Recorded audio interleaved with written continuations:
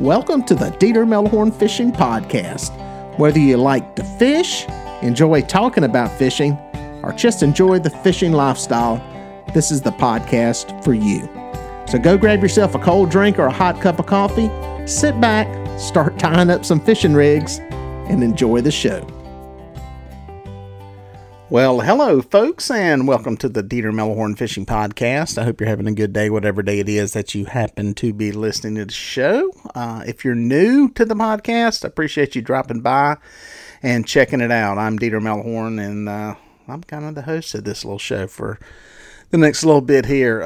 If you're new and you want to drop a message, want to say, hey, I like it, I hate it, here's an idea, which I get a lot of the ideas for the podcast from you guys that are listening, and that's what today's actually came from several people that have messaged me about this. But yeah, if you want to reach out to me, go to my website, DieterMelhornFishing.com. When you get there, there's all kinds of links. There's a link to my guide service here in the Carolinas. There's a link to the fishing gear, a link to my YouTube channel if you haven't found that yet. And most of all, there is a contact section. Send me a message, send me an email, give me your thoughts and your feedback. I love hearing from people that are new to the podcast and have just stumbled across it and found it. And let me know how you found it too. That's always good info for me. All you guys that are regular listeners, I appreciate you coming back. It's much appreciated. This is, to my knowledge, one of the only catfish-oriented podcasts around. I do brush on some other stuff, but yeah, a lot of it is catfish-oriented and catfish fishing. So I know Chad Ferguson had one for a while, and it went away. He was kind of the inspiration for me doing this one. And there's not just that much to listen to. And if you're like me, you're rolling down the road, you're getting on an airplane, whatever. It's sometimes you can't be looking at the phone. I've actually turned a lot of my YouTube watching into podcasts. I'll sit there and listen to them while I'm going down the road. Instead of looking at them, don't look at YouTube while you're driving down the road. That's dangerous. You can pull over to the road and watch my videos, but don't do it driving down the road. But no, that's where the podcasts come in. They're good for information, good to listen to. Just some good passive entertainment while you're driving down the road. And sometimes it's just some quiet noise in the background that you can listen to. So all you guys that are listeners, I appreciate you checking it out.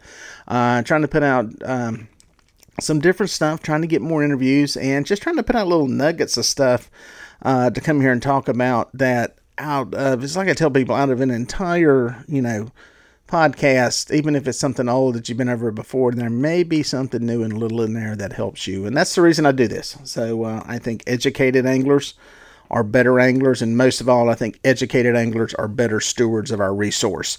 I've had some people question before whether giving all this information out is good. Shouldn't people have to work for it and earn it, and everybody's going to know how to catch fish and all this kind of stuff? Well, my take is this. I believe that if you're an educated angler, you know how to fish, you have confidence catching fish, you have confidence being out there on the water, you have confidence catching a big fish, and you know that if you turn that fish loose, you can catch another one because you have that confidence in your angling ability. I think those anglers are better stewards of the resource than somebody who struggles and struggles to make it and then finally catches one and has to do like I did when I was a kid and drag it around to everybody and their brother in the neighborhood and show it to them and kill the fish. Nothing wrong with keeping fish to eat, but, I do support the conservation of our trophy fish because I think that is what motivates those trophy fish, is what motivates a lot of people to go out there. And it's one of the great things about fishing for catfish is that we're able to catch big fish in a lot of places. They're not everywhere, but you're not going to have a reasonable chance at catching an 8, 10, 12, 14-pound largemouth bass. Period. I don't care where you fish. And you will never catch a 30, 40, 50-pound largemouth bass. So we have the opportunity to catch some really big fish without having to go to saltwater. People that are freshwater, hundreds, thousands of miles from the coast, are able to catch fish that are into these high double digits. And I think that's what's cool about the catfish resource. So it's a whole big ramble there on why I do what I do. But again, I appreciate you guys listening. Here's what we're going to talk about today. I just did a video on my YouTube channel on sinkers. I get a lot of questions about sinkers. People that watch my YouTube videos will see a sinker. They'll see a drifting sinker, one of these long, flexible, bendy things that's on one of my catfish rigs. And they're like, what is that?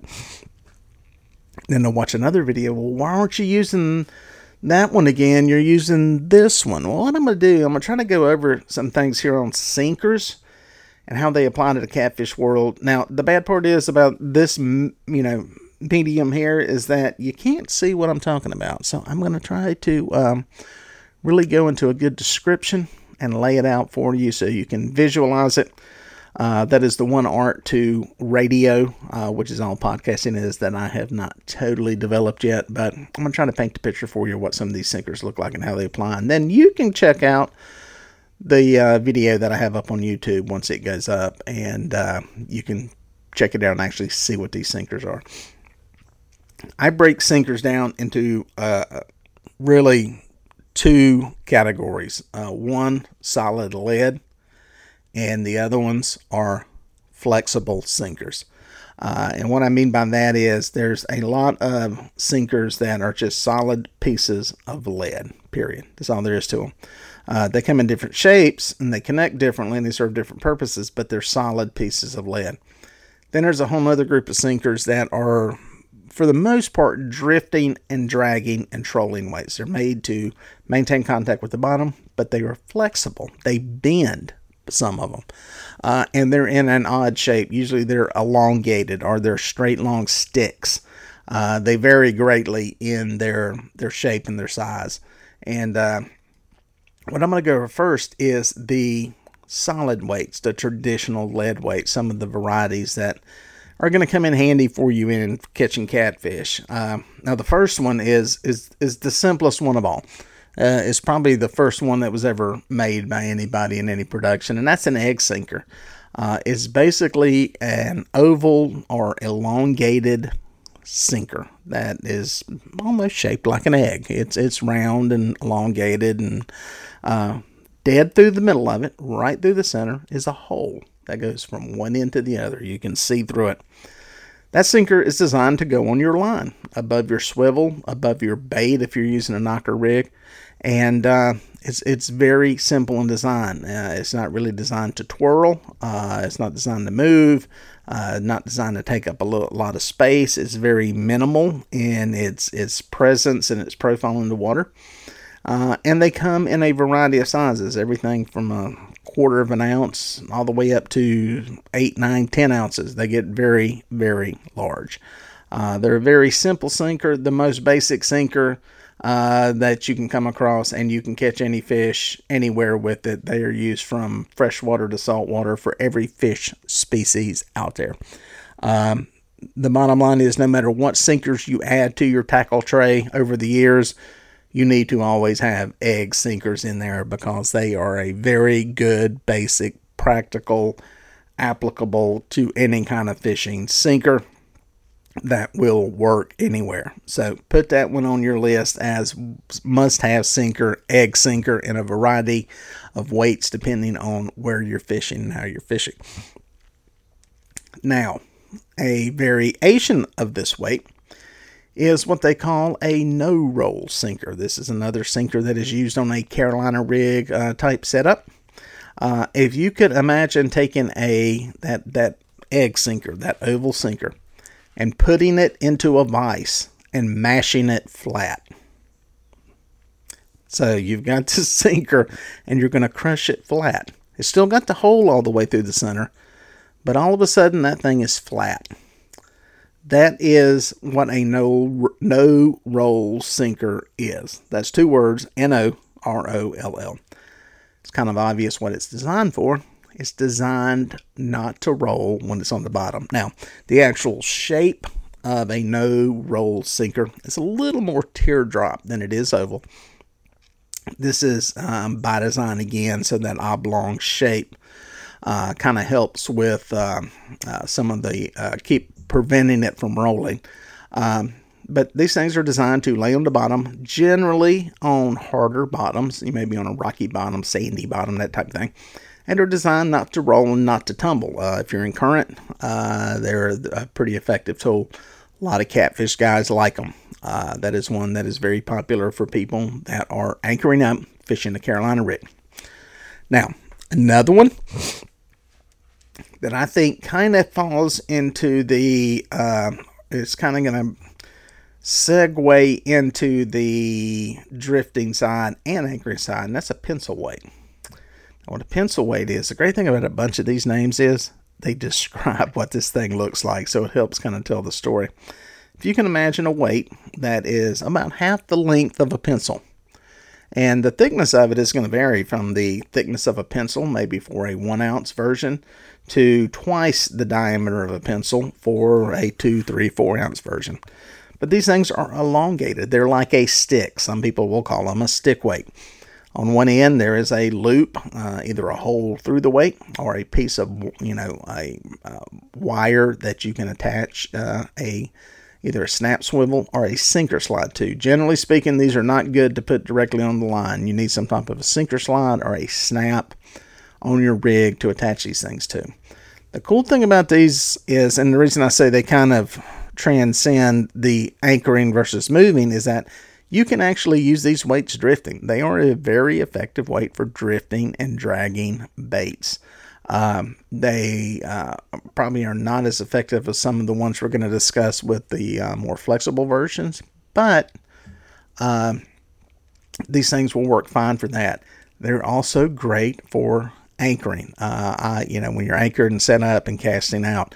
If you're using the same rigs like I do a lot of times where I'm using Santee rigs for drifting and anchoring, you can just leave them on there and go with those, and you're in good shape. Another good versatile weight that I like to have on the boat all the time, because they have a lot of applications, and if you're out of drifting weights, boom, you can put one on and you're good to go. And if you're out of what you would normally use to anchor up with, you can throw one of them on and use them for bottom fishing with the Carolina rig.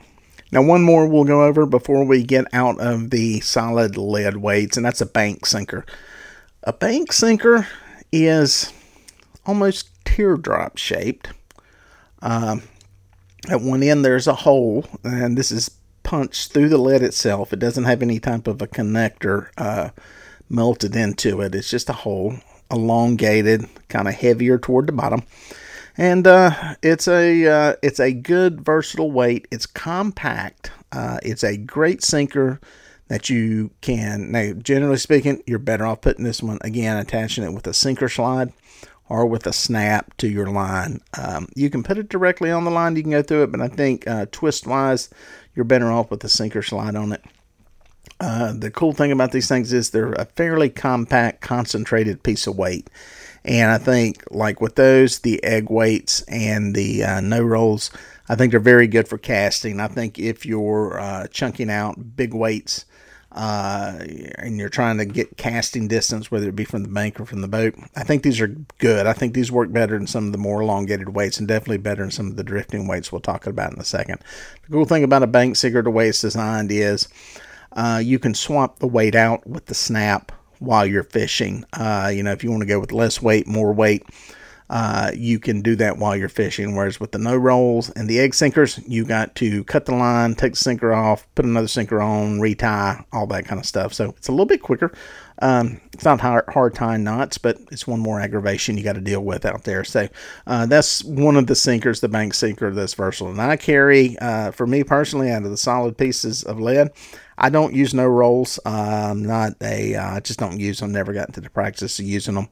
I carry the pencil weights, stick weights, whatever you want to call them. I carry bank sinkers, and I carry egg sinkers. Those are the 3 solid leads that I carry on my boat for a variety of different fishing, whether that be fishing for catfish, anchored in current, or downlining, or doing saltwater fishing. So those are the 3 that I carry on my boat. Now, we're going to segue into the drifting weights and the trolling weights. Basically, what's happening when you're drifting, trolling, dragging is you're in a boat, and this is for boat fishing, and the boat's moving. People will either suspend lines straight underneath the boat in the middle of the water column. That means they're not touching the bottom. They're somewhere between the top and the bottom. And that's where your solid weights come in. Your egg weights come in perfect for that type of suspended fishing. But a lot of us are dragging baits on the bottom, or at least in that bottom 3 feet of water. And when you're doing that, as you can imagine, there can be debris on the bottom. It can be rocks, it can be trees, it can be sunken fishing piers, it can be all kinds of stuff. And you can get snagged up depending on the waterway you're fishing. Some of the older lakes don't have that much stuff in them, and you can drag for miles and hours and days and never get snagged. And then there's other ones, you start to go across a point that's not silted in, then you're breaking off half the rigs you got. So these drifting weights, drifting rigs, help you avoid that happening. Basically what it is, if you can imagine taking a tube, a flexible tube, taking a hose, whether it be a garden hose or something like that, and putting some weight into it, and it's able to bend. One of the weights that I make when I made these homemade was some of the tubular shoelace. Imagine a piece of shoelace, something that diameter. And this tubular shoelace, it was open in the middle. You would cram weight into it, whether it be split shots. I was using number 6 buckshot. You could use some of the egg sinkers, some of the small egg sinkers into there. But if you can imagine that going into a flexible, corded type material that bends, that is what a drifting weight is in its most basic form. That's how these drift weights were created originally. Using paracord, parachute cord became very popular because a parachute cord has a hollow center, and you're able to load the weights into it, and it allowed these weights to be flexible as they went across the bottom. They could bend and roll over stuff and move. These drifting weights, people ask about them. You guys have asked about them. The ones I've been using are some of the ones that Bonetown Catfish Tackle makes. They're here in the Carolinas. You can check them out on Facebook. That's BONETOWN, Catfish Tackle. They make a very cool one that is very, very flexible. A lot of different people make them. Bloodline Catfish Tackle makes one that is a little different. It actually, instead of being solid weight, about a third of it is weight, the other half is foam. And what that foam does is it floats that upper end up off the bottom so that this thing is going through the water with your line and your connection and your leader suspended up off the bottom away from some of the stuff that's like directly on the bottom. And depending on what kind of conditions you're fishing in, it can make a difference in keeping that connection. That connection is a lot of times what gets snagged up, folks, where everything comes together at the leader, the sinker, and line. That is usually what gets hung in the fork of a limb or, a corner of a rock, that type thing. And the one they make floats up off the bottom. That can help out with how you get snagged. Now, there's a lot of varieties of these things. Some of them are short, some of them are longer. Some of them, people make them solid. They take a solid piece of either lead wire, as it's called, which is basically about probably about a 1/8 inch to 3/8 inch solid piece of lead wire, and they cut that into pieces, drill a hole in it, run that onto the line to attach to a snap, and use that. It'll bend in kind of a crescent kind of shape. And a lot of people use that. There's a lot of varieties in these drifting weights and drifting sinkers. And I think, I ain't going to say there's a best one, but I think there's some that work better in different applications and different types of fishing. And what I mean by that is depending on what kind of bottom you've got where you're fishing. If you're fishing a silted in reservoir versus fishing a hard bottom where it's maybe rocky, or if you're in an area that's got a lot of stumps, trees, debris, that type thing, I think some of them will work better than others in those different areas. And I think a lot of that's going to depend on how you fish. I fish a certain way with lines kind of far behind the boat. One weight may work better there than somebody who fishes with lines very close to the boat. So, I think some of these things have good applications. There's not a way to say that's the best one, that one works best, you got to have this one. I think there's a lot of variety and a lot of different stuff there that will work for different people. And it may take you playing around with some of these to see what works, see which is going to work best in your application. So, like I said, I'm going to have a video out that's going to show these things. Seeing these things will make it a little more clear on exactly what I'm talking about. I know I've tried to describe in great detail what these things look like, but that's hard to do through in the audio world only, but hopefully that clears up a few things about it. And I think it, like I said, it helps to have a variety of these on the boat. With the drifting weights, I've got the Bonetown catfishing sinkers on mine. I've got some from Bloodline that they make. I've got a good variety of them on there. And some perform better than others in different situations. Then there's sometimes I can put a pencil weight on there and drift and drag, and they work just fine too. So I like having the variety. I like having a selection. I think that's good for anybody. Because listen, every waterway is different, and different types of water, the way you're fishing it is all different in those different places. So I think having some different tools in your toolbox, man that's going to build a house doesn't just have a hammer. He's probably got 2 or 3 different hammers and several saws and all kinds of different stuff to make it happen. And that's kind of the way it is with fishing. You're going to have a variety of tools to make the job happen. So anyway, hopefully that gives you some good information on the sinkers. Appreciate you checking out this podcast, and we'll catch you guys out on the water.